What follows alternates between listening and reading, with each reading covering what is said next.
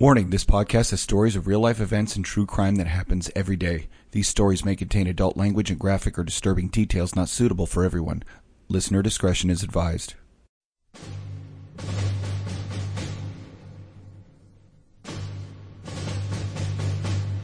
In our society, most people are content to go through their daily lives safely and peacefully. But our society is not always safe or peaceful. For that reason, some men and women answer a higher calling to defend and protect their fellow man. You probably know someone who is one of these people, or maybe you are one of these people. The ones who see and do the things most people would never want to. These things are sometimes heroic and beautiful, but often they are horrific and terrifying. It's these things they don't share about with other people. It's these things they carry with them, so you don't have to. But when they get together, they talk to each other about them. And they call these stories War Stories. Welcome to another episode of War Stories. I'm Tom. And I'm Chuck. And we are back here for another episode. And this week, we've got a firefighter for you. I enjoy the firefighter episodes. There's a good rivalry there for me. Yeah. So this was also based on a message we received. And like our last episode, was a registered nurse who sent us an email. This is a firefighter with 24 years of experience who wrote to us. Hey, Skip, how are you doing? Good. How are you guys tonight? Oh, we're good. It's a little windy out where I'm at. So if my reception gets spotty, I apologize. But the little communist where I'm at. You know, well, yeah, that's true. I'd rather have the wind than the red communism, sea, the red right? wave. Yeah. It smells of urine, feces, and homeless. That's and what communism smells like. Mm-hmm. Well, right. I'm fortunate that I live in a state that's very red, and I live in the country, so I don't have to deal with a lot of the bullshit that the city has. And there is a lot of bullshit, mostly from unfortunately admin. Don't even fucking get me going about that, guys. Oh no! I mean, we've got brothers and sisters that are being forced to either go on unpaid administrative leave if they don't get the vaccine, or get the vaccine against their conscience. So that's what's coming down the pike in a lot of these places. So does the administration think that through? Are they going to understand that they're going to trash their manpower? Nope. So the guys and women that are left are going to work a shit ton of overtime. Right now, the guys and women that are left should walk out in solidarity with their brothers and sisters is what they should do. Mm-hmm. Well, there's a lot of bullying going on, beating people into submission, and that's what we're seeing across the country, especially in very liberal states. Yeah, cities. It's terrible business. But Skip, you sent us an email, and you wanted to come on and talk about some of your experiences. And you've been both a volunteer firefighter and a paid firefighter. Is that my understanding? I was a volunteer firefighter for about 9 months. Then I got hired, and that was okay. Oh wow! Yeah, that was 24 years ago. I got hired. So yeah, absolutely. That seems to be especially in smaller markets. I mean, we've talked to LAFD guys, and they say 30,000 people will show up to take the test for like 3,000 jobs or 300 jobs. But with a lot of smaller fire agencies, the fire agency that was for my city, you wanted to get hired, you better prove yourself. And one of the quickest ways to prove yourself was to become a volunteer firefighter and show up to everything and put yourself through the fire academy, be dedicated. Is that something like what you did, Skip? How did that work? That's exactly how it worked for me. I had moved to Kentucky when I got out of the military, and I was really kind of like lost, didn't have the connection of being on a team anymore. And my wife at the time, who's now my ex, right? She said, why don't you go down and apply to local volunteer fire department? And I was like, okay. I went down there, and I'm embarrassed to say this, but I wanted to go on law enforcement. And good thing you did. Yeah. Right. At this point, you made the right choice. Yeah. Right. So I went down there. I grounded out for months and months, went to the academy. Then they were hiring, and they hired me on a spot, gave me a spot. So yeah, absolutely. there's something about volunteer firefighters, and like Tom was saying, improving yourself instead of having to go and apply to 3,000 applicants for 200, 100, 300 jobs, because you actually get to see what you're working with and what you're going to hire with. I think that is a much better option. I get it that bigger agencies can't afford to do that, or there's just not enough time, whatever. But I think you get a better quality of firefighter that way. Like an apprenticeship program. Right. Yeah. Because I've heard some fucking stories about baristas who have no fire experience, nothing, but because there was some issues of, nepotism or cronyism, they weren't getting hired, and they're like, oh, I should be getting hired. And they have zero skills in fire management, forest service, whatever the college courses were to get there. No background in it, not even EMS. And then they were like complaining, and then they had to change a bunch of stuff for a major agency. And then now I have a master's degree in liberal arts. Yeah. I was a barista at Starbucks, and now I'm a firefighter. That kind of segues into something. We had a conversation at work the other day about how much college education do you need to work the streets. And I remember not in a too distant past when in the 70s or 80s, guys would get out of the military and go right into public safety. And you could do okay for yourself. You could get a decent wage for your family. Now it's like, oh, you got to have a master's degree to ride in a fire truck. It's like, no, not really. Yeah, it's an interesting difference in that, because like essentially the fire academy and the police academy are trade schools.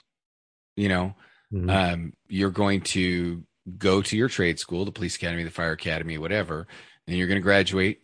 And then the OJT apprenticeship program, known as FTO, starts, and your probationary period and all that. That's your apprenticeship program. And then when you're journeyman officers, when they take the training wheels off, that's your journeyman level. And then by the time you hit 5 years and they give you a hash mark, you're the master level of that apprenticeship, of that blue collar trade school. It really does track very similarly. And so. Do you need a master's degree in business administration? Not unless you plan on being an admin weenie. Yeah. I agree with you completely. If you're going to be a chief, I guess you need a master's degree or something like that, because you're going to be balancing. You're going to be dealing with budgets. Right. But to work on the streets, no, we have the same kind of thing you guys have. You go to a drill school, then you go to your company, and then you're on probationary period, and we teach you everything you need to know. And at the end of that, you get a job or you have to leave. Right. And you were asked to stay, or you were asked to leave. Exactly. Yes, exactly. So, I'm just wondering when it's going to be like we start hiring all baristas, and we start hiring guys or women and men with masters in like French and think they're going to be a good fit. Well, I think that the trend is that admin is actively recruiting for and favoring those candidates. I think that's genuinely happening now. Is the kinder, gentler military, kinder, gentler police department, weaker military, weaker police department, weaker fire department. That's already being recruited for. I don't know if it's exclusively the applicants, because we get emails from people. There's still some hard chargers out there that want to get after it. I think it depends on the area. Yeah, that's a big part of it too.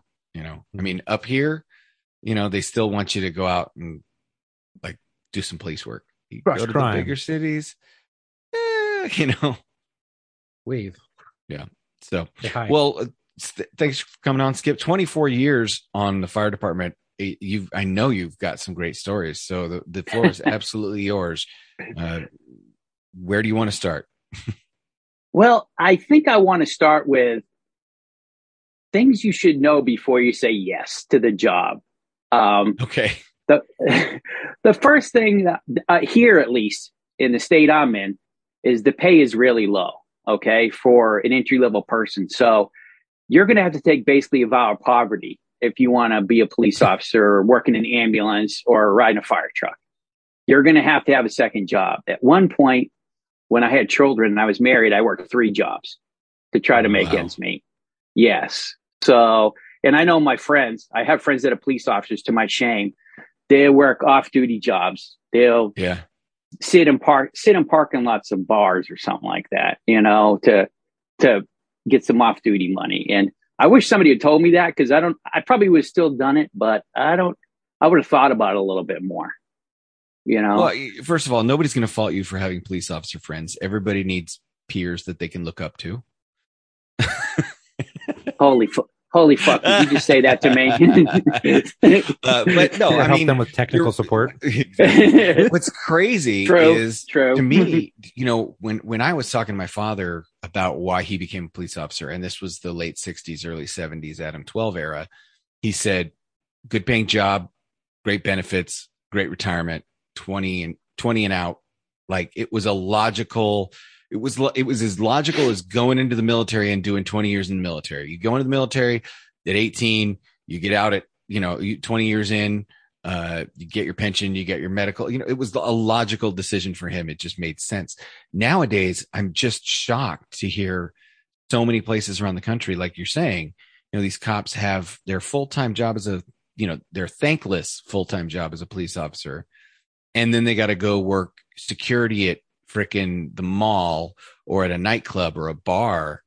And the level of risk as a cop who has to do something like that off duty, and then you get screwed by your job. Well, you shouldn't have been at this bar working security, and yet you have to make ends meet. Yeah. I mean, that's it. To me, it's obviously bullshit. Yeah. Is that over there? That's clearly bullshit. I've seen bullshit before. That's what it looks like. So in 1997, when I walked in my first firehouse, I was making $8 an hour. I took home $1,000. I took home $1,000 a month, and I had kids, and I was trying to make a mortgage payment. Let's do this by comparison. You were making $1,000 a month with kids and a mortgage. What year? 1997. 1997. So just for reference, boys and girls, my father has told me that when they bought the house I was born in, he was scared about making his house payment because he only made $750 a month. So in 1977, my father made $750 a month working for the Los Angeles Police Department. 20 years later, Skip is a full-time firefighter for a fire agency, and can't make double that. You can make one third more of that. Like, you make an extra $250 a month. 20 years of inflation, and it's an extra $250 a month. That's ridiculous. Crazy. And a thing I struggle with is, like, my kids, I did the best I could. I worked as hard as I could, but it's like, I wonder if, like, my dad's a fireman. That's great, but we're lower middle class at best, and I haven't really talked to him about it. I guess I should someday and be like, what did you think about that decision? And when money was tight, and of course we played credit card roulette. Which one are we going to pay? Which one are we going to pay this month? Which one? Let's not use the phone because the bill collectors are burning it up. I just don't feel like somebody that's going to risk their life should have to deal with that. But no, absolutely not. No. And what? Sadly, there's a trend with that, because even, that was in the 90s, and now we're in the 2000s, 2020. And in 2000, mid 2000s, or mid to now, like 2010, whatever, there was still that problem where officers were getting paid $35,000 a year in major metropolitan cities, getting paid shit, making, $1,800 a month, making $1,100 a paycheck every 2 weeks, making $2,200 a month, depending on their skill level, their education, whatever coming in. And that was in major metropolitan cities, and not even in middle America, where the cost of living is a little bit lower. And these were in major areas. So you're having people on probation having to have other jobs. And it's crazy that the trend of putting your life on the line is worthless, and getting paid, chump change to sit there and protect someone else. I think that's crazy. And it shouldn't be this way. And there shouldn't be that trend of police officers, firefighters getting paid shit money to do a very dangerous and respectful and honorable job. And just to give you guys a kind of an idea of what we're talking about, I looked it up. The median salary for a manager at Home Depot is $102,000 a year. Ooh. The middle 57% of Home Depot managers make between $102,000 and $260,000, with the top 86% making $570,000 to manage a fucking warehouse. I'm so going to Home Depot. That's more than I make now. Well, guys, that's a little bit disheartening. We're shutting the podcast. We're all going to Home Depot. Oh shit! I'm a captain with 20 plus years experience in the pay scheme, and I only make 81,000 base pay. I have to work my ass off in overtime to pump it up to the six figures. Right. So, and I know some people are going to be like, "Cry me a river." Fucking, your life is so hard for you. It's like, but you're not away from your families all the time. Your sleep isn't fucked up. You don't have. You've never held a kid's head together. Oh fuck, man. Well, here. So one day I was sitting at the firehouse watching the squirrels run out fucking side, wondering what's going to happen to us next. And we get a report down the street that a kid had got run over by a school bus, and we're like, oh fuck. Well, we get there, and his body is in the gutter.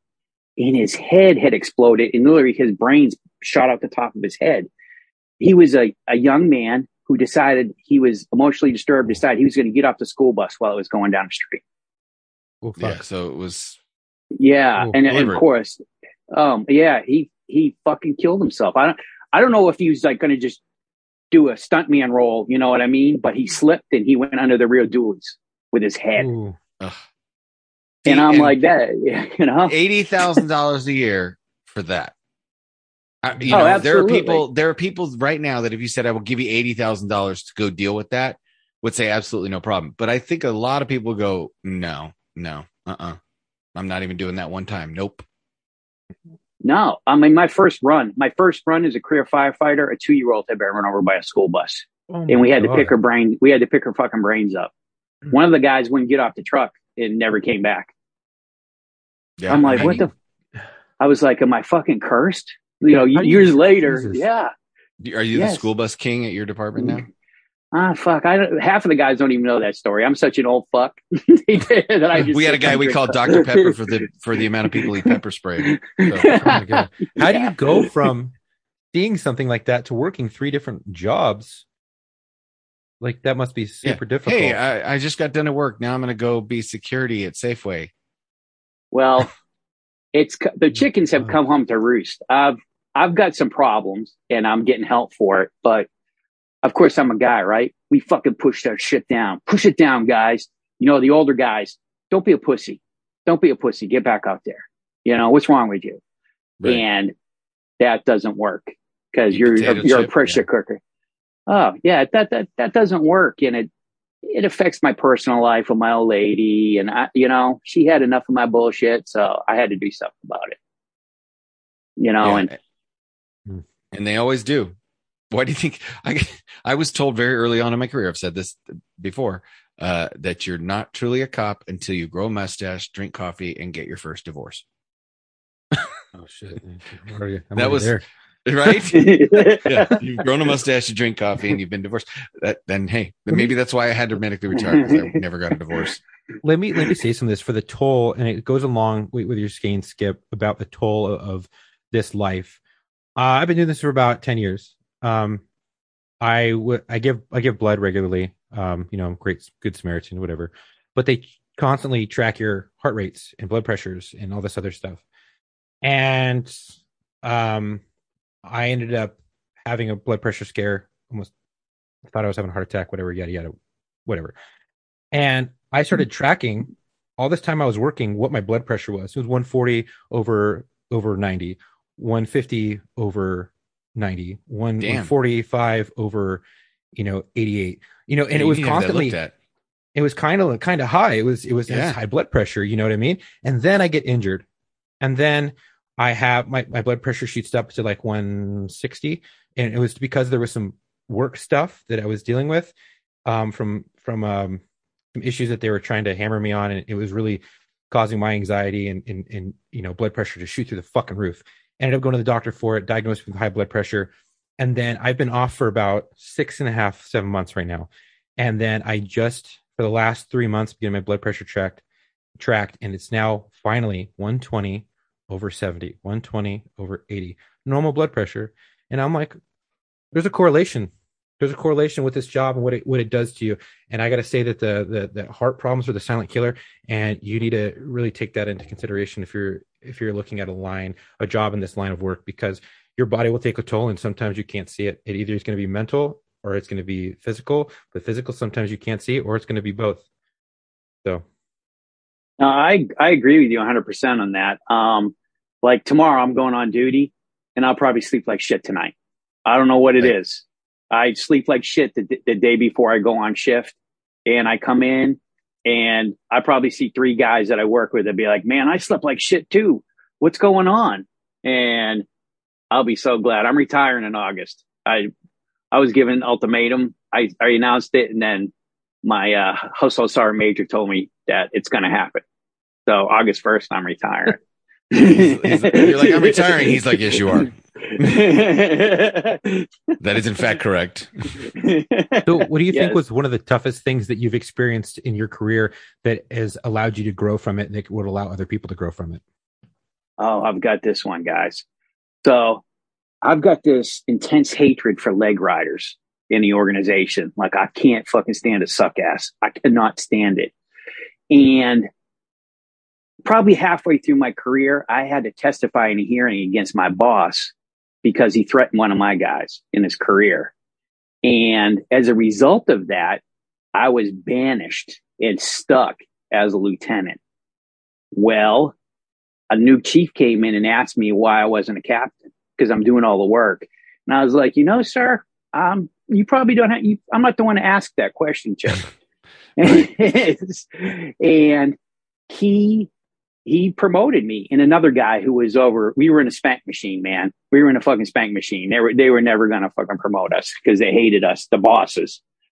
And during the time I was going to testify, my wife at the time was like, can't you just keep your mouth shut? Can't you not say anything? And I was like, no, I know. I was like, I don't even fucking know why she said that stuff. And I was like, no, I can't do it. I can't fucking do it, man. That right there taught me a valuable lesson.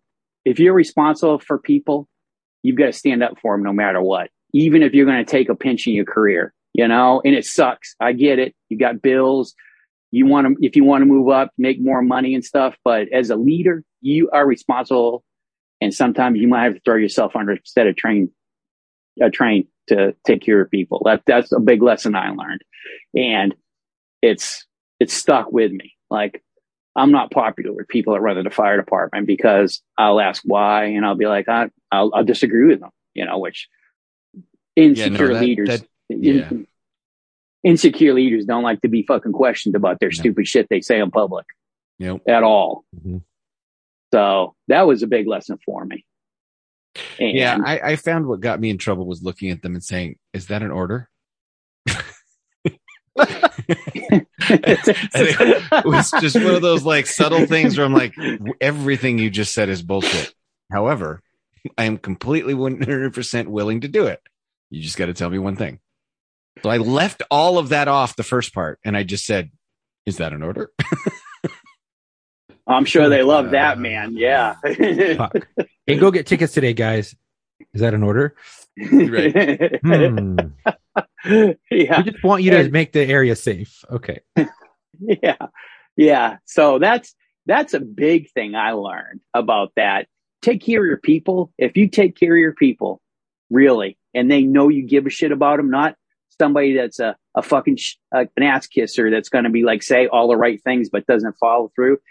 Your people will walk through minefields with you, not for you, with you, and not question it at all.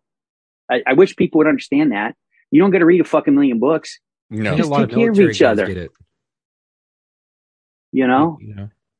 Just fucking take care of people. And if somebody fucks up, what was their mind when they did it? Was it an honest mistake, or were they just being a fucking prick and they were being lazy? Because I'm not saying let shit slide, But if somebody really made a mistake and it's like, I fucked up, you know, then you deal with, you take care of them and you correct it. Yeah. Yeah. Did you have a thought process, or were you just a fucking idiot? If you had, I can work with somebody who had a thought process and made the wrong choice. I cannot, in fact, work with a fucking idiot. And well, I can, because I'm proving it every day of my life that I continue walking this earth and going to work every day. However, no, absolutely. If you're fucking lazy too, I can't stand that. I didn't do it because I'm lazy. Fucking, you need to go somewhere else, man, and sell ice cream or whatever. Fucking clean up a porno theater, whatever. I don't know, but you don't belong here with us. So yeah, no, that's not a lazy profession. And eventually, like, I understand burnouts, but you know, there are guys fresh out of, you know, the academy, fresh out of FTO. You know, they should be young, hard chargers, and they just, you know, they'll milk that barking dog call so they don't have to take a burglary report or something. You know, you know, just like, yeah, dude, I cannot tell you. Oh my fucking god, I cannot tell you how many new boots. Like, well, I'm not on probation anymore. Like, yeah, but you only have 2.5 fucking years on the goddamn job. Get out there and handle the goddamn calls. Well, what about you? I'm handling my area, motherfucker. Handle yours. Well, I had to write this report. That's a fucking petty theft that takes 2 seconds to write. Deck that shit and go get another call. I'm not handling your calls anymore. Here, file this report. Fucker. You know what though? I'll say this. Like that's on him and everything, and it does affect the whole shift. But I can only imagine, and Skip, you can tell me if I'm full of shit, but it seems like it would stick out a lot worse when you're living with a dude for 3 days straight. Oh, I can imagine. And you can see for 72 hours just what a lazy fuck he is during an entire 3-day stretch at the station house. Yeah. We're lucky. We work 24 and 48 off, but if you work overtime, you could be with a guy for a long time. And absolutely, man. I mean, it's magnified. I don't know Chuck, what your shifts are. The police were in Louisville where I work. I'm not on Louisville Fire. They work 12-hour shifts. And that would be fucking, the police. They work the police. Oh, I thought you were talking about fire. No, I work 12-hour shifts or 10. Yeah. Depending on the watch. They work 12 hours. I work 1 day on, 2 days off. And that goes back to the days of when we didn't have respirators. It might take that long for the carbon monoxide to get out of your system, but they've kept it. So I'm down with that. Oh, well, all right. You know, work a day, get 2 days off. Fucking right. Yeah. Who would want to do that? Right. Actually, there's some guys that string together, you know, like they string together 6-7 days and then they take 2 weeks off. I would be about that. I'd be about that. Working 12 week, take 2 weeks off. No, like 24 hours on. Work, just live at the station for a week, and then take 2 weeks off or 3 weeks off, whatever it is. Anyway, so what's the worst? Like for you guys, what's your worst problem? Is it? Do you have a lot of medical aids? Do you have a lot of residential structure fires? Is it really rural, so you don't get very many structure fires? No, we are in a suburban we serve a suburban area. It's a giant bedroom community with businesses in it and shit like that. Sure. Probably like maybe 100, 200,000 people. Depends on if offices are open and stuff like that. Well, obviously we enjoyed the heroin epidemic quite a bit. Not really, because I mean, fuck, man. If I don't hear it 20 times on the radio that somebody passed out in a car, still, I don't hear it once. So a lot of our work is medical runs, a lot of it. Sure. So, yeah. But I'm not sure if that's a commentary on the society that the firemen are having to help EMS. So, I would say that's I would say that medical runs in most areas are going to be the primary calls for service. And then if you work in a lot of like a major city, you're going to have a lot of medical runs that include shooting, stabbings, and overdoses. And then very rarely do you get a structure fire. I mean, and when you get structure fires in major metropolitan cities, they're huge. When you get a structure fire, no matter where they're at, they're nasty and they take a really long time to clean up. But from what I've seen, most of the fire guys are doing medical runs. Yeah. Oh, absolutely. Absolutely. You have to. I mean, you have to. And let me say this. our EMS brothers and sisters are often overlooked and underpaid worse than fire and police. And they deserve a lot of kudos. Oh, it still boggles my mind how very little an EMT makes compared to what they have to do. It boggles my mind. Every time we talk to an EMT and they tell us, "Oh no, we don't make shit." I'm like, "Oh, yeah, that sounds about right." And to listen to their stories, guys, they see probably the three of us might equal a paramedic in a busy city as far as trauma goes. Like all the shit they see constantly, man. Like there's no rest. And their call volumes are through the roof, so they're running. There's no break. They have to eat at gas stations or in hospitals or something like that. It's ridiculous. You don't always need a cop. You don't always need a fire truck, but you're probably going to need an ambulance when shit goes sideways. Mm-hmm. And those guys deal with all of it. All of it. Yes. So. Yes. What, as far as like the bulk of your calls, you said heroin and stuff, was it a lot of deaths or was it mostly just hit them with the Narcan and move on? Okay. So this is not based on any scientific evidence, but I feel that every time it's been cycles. And I feel that when a new batch of heroin comes in the area, you guys would probably speak this more than me, that they don't know how to titrate it. They don't know, they'll give themselves the same dose and it might be stronger. And then there'll be a spat where they're really fucked up. We have to do a bunch of Narcan to get them to breathe again and stuff like that. So it's like the gift that keeps on giving. I don't know. That's one thing with the heroin epidemic I've seen. What do you think? I'm sorry. Go for it, Tom. No, I was just going to say it seems like that was a lot of that. The oxys that were so popular in the early 2000s, and then as they made it harder and harder for the kids to get the oxys, they all had to transition to heroin. Yeah, big time. And you know what, Skip? What do you think that one of your toughest calls was that you grew from, or it still bothers you to this day? Oh, this is easy. This is fucked up. We walk in a house and a woman's holding a dead baby. She gives it to one of the guys I'm with. He starts doing CPR and the ambulance gets there quick. So he fucking goes out and jumps in the ambulance with the baby and they take off. I go to the hospital. We go to the hospital, pick him up. And I'm walking the hospital and I walk in the ER. I go, where the fuck is he? It's like, this is big. I'm going to have to walk around for a while. I wasn't mad at him. I was just talking to himself. I was like, where the fuck is he? And then I hear this scream. This is like fucking like a soul wrenching scream that won't stop. So I'm like, he might be there. I walk around the corner and he's staring at the mom who's being restrained by 4 nurses. They're not holding her down, but they're like hugging her and shit like that. And she's staring in the bay of the ER at her dead child. And he's such a fucking super awesome dude. He wouldn't move. I was like, come on, bro, you gotta go. He wouldn't move. So I had to physically grab him and like drag him out of the ER, man. I'll never forget that as long as I live. There is not enough drugs or talk therapy that's going to make me forget about that shit. Just the sound of her screaming, it cut right through me. I mean, oh fuck, that was terrible. I don't know.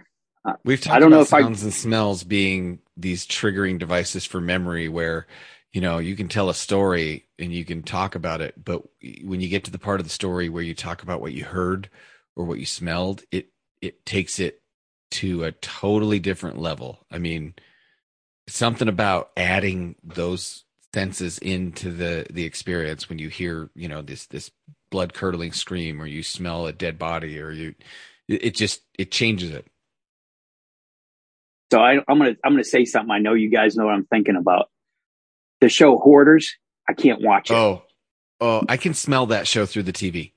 Oh, you can too, bro. Because me and my old lady were watching it, and I was like, I can't watch this anymore. And she goes, why? It's like, because I'm having fucking smell flashbacks. No shit. Like it's just terrible. I can smell what the house smells like, and she's looking at me like I'm crazy, which may not be an inaccurate statement, but I can't watch that shit, man. I'm like, nope, I'll watch something else, It's imagine the smell of cleaning out your rain gutters and finding a dead animal. That's like it's the anyway. I can watch some of the episodes when they're just like when they have just stuff, right? But when it gets into the animals and the mold and the BC, I'm like, I'm out. Nope, can't do it. And Chuck, I have a feeling you would just be sitting there and go, dude, I've been there. I've done that. I gotta step outside. You know, and it happened when I was a child. It's when it started. Like bad gag reflex happened with some hair phobia, and then turned in when my uncle died. I had to go to his house and clean it out, and just the smell of his death everywhere got to me. And then I got on the job, and then just got worse and fucking worse and worse. And I was like, nah, I can't. I know my limits. I'm good. I got enough time on. I'm not doing that shit. I'm not going. No. Have you guys been well versed in the smell of cockroaches and nasty fucking apartments? Like absolutely. You shine a light and they're like everywhere. No. How about you shine a light, and they don't fucking run away. They just fucking stay there, man. Yeah, look at you. What the fuck do you want? Anytime I smell something musty, it immediately brings me to cockroaches. Feel dirty, feel it crawling on my skin, and I'm like, nope, not doing it. And my wife gets mad at me, like, say we left, we're like just tired, and we're like, okay, well, we're just gonna clean up the dishes in the morning. Wake up in the morning, I'm like, this has to be cleaned. This has to be cleaned. I'm smelling it. It's in our house is super clean, but that smell that started that mustiness, I'm like, I can't do it. There's cockroaches. We're gonna have cockroaches. There's fucking cockroaches. Clean it. Do you want ants? Because this is how you get ants. Yeah, dude. Fuck ants. Yeah. So we got a report one day of a woman her family hadn't heard from her. So it was a welfare check. We get there, the police get there, and we're like, beating on the door. And we look and all the shades are down. We're like, what the fuck? And this is not what you think is going to happen. Happens. So we're like, fuck, man, what should we do? So the decision was made to break the front door open. Well, the normal way we do it, the door wouldn't open. So we had to break it at the hinges and take the whole door off. What we encountered was a wall of clothes that was approximately 5.5 feet tall. At the top of that was like a wall of clothes, not like hung a wall of clothes. Like no, dude, just a pile. Piled. At the top of this, there was a space for somebody to climb up and then go across the top. So basically the house was fucking full except for 2-foot space where the person like slithered around. So I'm standing there and I'm like, who the fuck's going in this? What are we going to do? And my guy I was working with, he left to be a police officer. So I'm not even going there with that decision. But he this call probably turned him. These cops don't have to deal with this shit. He grabs my arm. He goes, dude, is that a leg? And I'm like, what do you mean is that a fucking leg? So I'm stealing at this pile of clothes. And sure than fuck, it's a leg. But the leg's upside down. It's pointed, bottom of her foot is pointed to the ceiling. What happened to this poor woman is she opened her door and shut it, got on a little stool and jumped up to the top of the pile. Well, it shifted and it fucking inverted her. She was hanging upside down and she died upside down by a wall of clothes that pinned her against the door. Wow. Oh, shit. Killed by the horde. Dude, she got fucking crushed by a pile of fucking clothes. Dude, that's a new one. Killed by clothes. Literally, new one to me. Killed by clothes. 1,000 ways to die. That's right. Like, you got killed. You jumped on a pile of clothes and died? Like, yes.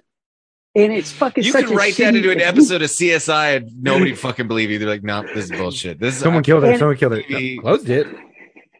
Yeah, it fucking shifted and it pinned her and she fucking, I don't know how long it takes to die hanging upside down, but it can't be good, boys. Well, it can't be good at all. I guarantee you she went out pretty quick. All that blood just stuck in her head.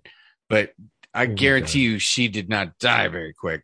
You know, she's probably brain dead before she was actually dead. Yeah. Christ. So we got her, we peel her out of the clothes and it's like, well, who's going to go in and check? And me and the other guys are like, I'm not going in. And this police officer fucking sacked up and jumped into the house, got on the pile of clothes and shot in the house. And I was like, he came out as like, "You the man, dude," but I think you should probably burn your fucking clothes and take a really good shower. So I was wearing my shitty uniform tonight. I needed a new uniform. This way the department will pay for it. Yeah. So that was. I mean, I ain't even gonna lie. I had a shitty pair of uniform pants. I wore them on every terrible call till they ripped, and then went to the bar. Hey, these pants ripped on a call. You need to pay for them. Yes. Yes. So clothes can kill you. No That's shit. Right. True story. That's crazy. Yeah. Those hordes, man. Again, if anything was going to keep me out of the fire department, that's one of them. I mean, let's go back to my original statement way back in our early episodes. Fire is magic and I can't shoot magic. This is why I'm a police officer. I don't mess with wizards. And as far as I'm concerned, fire is, the shit of wizards. You can shoot a bad guy, right? You can't shoot a bonfire. And fire has a mind of its own. Yeah, what's that Robert De Niro's speech in Backdraft? It hates, like that. That's how I view fire. It's smart. I don't play with it. You can't. No, never. But if fire being magic alone wasn't enough to keep me out of the fire department, a good horde, the first good horde I ever went into, would have been sufficient. And one of the stories I tell quite frequently is walking up to a house, middle of summer. It's been triple digits all week. Grandma, check the welfare on grandma, and the family calls. So they send the boot, the training car up to handle it.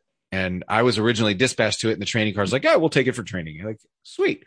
So I head up that direction anyway, just to see what they have and see if they're code 4. And as I pull up, there's the fire truck, and then there's the training car.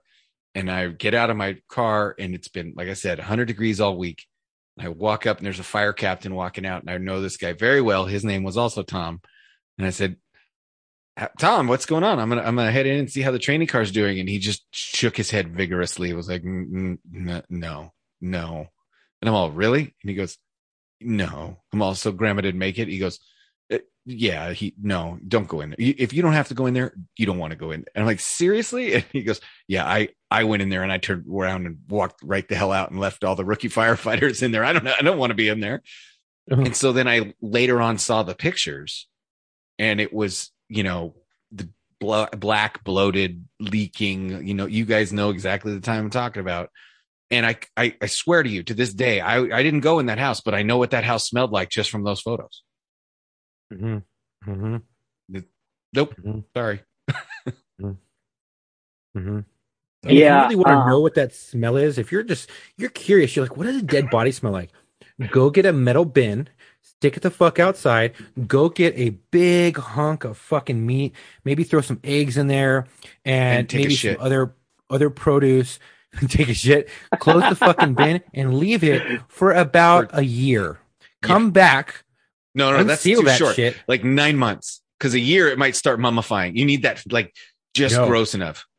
Yeah, you could do 9 months. I can tell you, my experience with this, a year, perfect. But 9 months, okay, go to 9 months. Open that motherfucker and just take a big, deep whiff. Yeah. Where everything on the inside is disintegrated. There's maggots. There's everything. It's gone. There's nothing left. That fucking stench will coat the inside of that bin, that refrigerator that's been left out on your father's property forever. And he makes you go clean it. True story. Hypothetically. And you smell that and you're like, "Oh, that's fucking bad." And it makes you gag and you vomit all over the floor. And then fast forward to years in police experience and stuff like that. It's the same fucking smell. Yeah, it's horrible. It's really it's the kind of smell that gets on your soul, right? Like some smells get on your clothes, some smells get in your hair. This one actually gets on your soul itself. It's a spiritual smell that carries.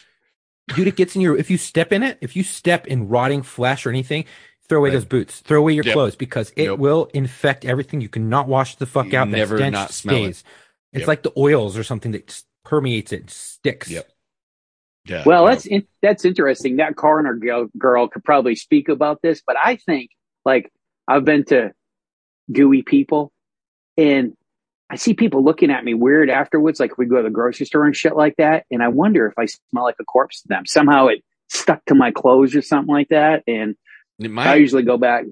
I'll usually go back and take a shower and wash my shit just because it's like, yeah, I mean, because I can smell it. Like, I feel like if I don't take a shower, even if I can't smell it, I can smell it. If that makes sense. No, it does make sense. Absolutely. Well, Skip, I wanted to say we always give our guests the chance to dedicate their episode to someone, and you had a special dedication for your episode. Sure. So go ahead. I like to dedicate this to Kevin Waters. Kevin passed away probably 10 years ago. Yeah, 10 years ago. And he was a really good guy. I think the job got him. Let's just put it that way. And he's not with us anymore. Well, rest easy, Mr. Waters. We got it from here. I take it he was a firefighter with your agency? Yes, he was. He was a good friend of mine. Yeah. Well, rest easy, brother. We got it from here. Not all injuries are visible. Let's put it that way. And no, absolutely not. Death by 1,000 cuts is still death. So yes. Yes. Whether it's my theory of choir practice is group therapy with a 6-pack, or whether you decide to go and actually see somebody about it, whether you decide to become a peer counselor, Chuck can tell you this from firsthand experience. Many times becoming a peer counselor helps you more than you realized. Mm-hmm. It does. It allows you to see through another lens, and it allows you to really take a step back and help other people. And then that in turn will make you reflect back on yourself. Yeah. So I want to tell people not to get too bogged down in their own BS. And I also wanted to make a mention of the fact that we always appreciate having firefighters on here. They keep us cops grounded, keep our egos from getting too big and out of check when we get to speak to firefighters. And we think we're really cool, and we're like, we get to drive code 3, and they're like, we get to drive code 3, and they're like, we have badges, and they're like, we have badges, and we're like, oh, we have lights and sirens, we have lights and sirens. Well, do you get to sleep on duty? Nah, shit, that'll get us fired. Ha ha, they win, right? Hey guys, we eat till we tired. We eat till we're tired, and then we sleep till we're hungry. Think about that. So, Chuck, did you have anything as we're closing out? Because I know we got some updates. And this episode is coming out the week of Thanksgiving. So, happy Thanksgiving, everybody. Double. I am hopefully eating solid food again, because as I've said on Locker Room, I have to have some dental work done. I'm not looking forward to. So if those of you that see me personally on social media, if my face is a little bit swollen, that's why. Either that, or I'm gaining weight and I need to slow down eating, and maybe this dental work will be good for me. Yeah. So we have some stuff that's hopefully going to get here by Christmas. I can't say what it is. It's really fucking cool. We have a limited run of them. It's enough for everyone to get one. It's pretty cool. No, it's not enough for everyone to get one. No. We have enough not for 3,000, 4,000, 5,000, 6,000 people. We have enough for dedicated people who really want to get it. I am going to promote the fucking shit out of it. And if it does great and it has good success, it will come back very soon. Yeah. And we will. It's such a hot ticket item. I think we're going to have to establish like a place for people to register to get one. Because I think when we announce it, it's going to be one of those, okay, we're announcing it. We know they're in. The first, X number of people can order and get one. And because it's pretty cool. So, and I don't know when we're going to offer it again. Right. And if for some reason we sell out really quick, and if a bunch of people, write in like, hey, I would like one, we'll just set up a pre-order, and then we'll get to X amount, and then we'll run another order. We have that coming down the pipe. We do have shirts in our website. So click the link in the bio on Facebook and on Instagram. It has links to everything, podcast, everything, especially our website, where you can go and get stickers, patches, as well as a shirt. We have a new patch that's about to be here. That'll be pretty cool. It's a PVC patch. And then, we have a new design that we just finished. That'll be pretty cool. We're probably going to be putting it on a shirt. And we'll see, we'll put it out to you guys here in the next coming weeks. I think this might be something cool that we could either do in a pre-order, depending on if people want it on a sweatshirt or if they want it on a long sleeve, or we'll just make a run of shirts on it. But that's pretty cool. That's all done. Following us on social media always helps. Sharing the podcast always helps. Instagram, Facebook, all of that. Go on to Apple Podcasts, like, subscribe, share with your friends. I've seen people, those of you, one of you recently had a friend ask, what are your favorite podcasts? And it lets us know that you tagged us in it and suggested us as a podcast. So we really appreciate that. Awesome. And the more people support us privately, the more we can keep these podcasts commercial free. We do like to keep the lights on, but Chuck and I do this out of the goodness of our hearts at this point. It actually costs us more money to do this than we get. So doing the t-shirts and doing the special stickers and patches and stuff like that, that helps us keep the lights on and keeps our wives from being mad that we're taking away from their jewelry fund and shoes and other such Christmas fineries and Christmas gifts. So yeah. So, but I thought I would give a little hint, if that's okay, Chuck. I want to give a little hint. Go for it. And this is of the artwork that we just had created that we're going to be putting on something, correct? Yeah. And no, this was the one you ordered. Go for it. On the one you ordered. So I asked Chuck if he thought this would be a good Christmas gift, and he said, "Will be." Let's see if you can figure that one out. Figure it out. Jesus, guys, funny. You should just show it. All right, I mean, come on. We'll show it real soon. So, Skip, thank you for coming on. Yeah, exactly. But thank you for having literally, me, I just gave you a great hint, and if you really get it, you'll get it. Skip, thanks for coming on. We appreciate it, and we always love it when our listeners reach out to us and we're able to have you guys on, because that's what this show's about. It's not our stories. It's really your stories. It's everybody's stories. Let me say one thing before we close out. Real quick, we've been shadow banned. We've been shadow banned for about a month and a half. I've been trying, and Tom's been trying to get us out of it. For some reason, Instagram, Facebook fucking hates us. I don't know. Maybe it's because we've posted some stuff about vaccines and stuff like that. Just trying to put out news to everybody and in current events. Oh, well, I guess we got in trouble for it. Our last episode, I had to spell the word vaccine weird just so that Jesus. Really? I spelled it, V @ XX1NE, because, our last episode was spelled that way just so that we wouldn't get freaking banned for typing the word vaccine into the title of an episode. Right. So if you see stuff, please share the shit out of it. If you're on Facebook, share it. It's really easy to share. If you're on Instagram, share it, tag us and shit. Get the name out there, share it to all your people. The more people that see it, the more they can't shadow ban us, because it's just exactly. Yeah. So we appreciate it.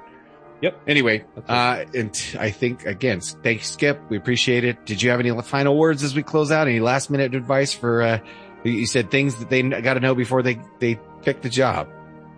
It's not advice. It's just a comment. Let's go, Brandon. Yes. I would like to say that whoever Brandon is, wherever Brandon is, I would like him to go. But let's go, Brandon. That's how I'm changing the chant, right? It's not let's go, Brandon. It's let's go, Brandon. Yeah. Get the fuck out. Anyway. All right. Well, on that note, until our next episode, come home with your shield or on it.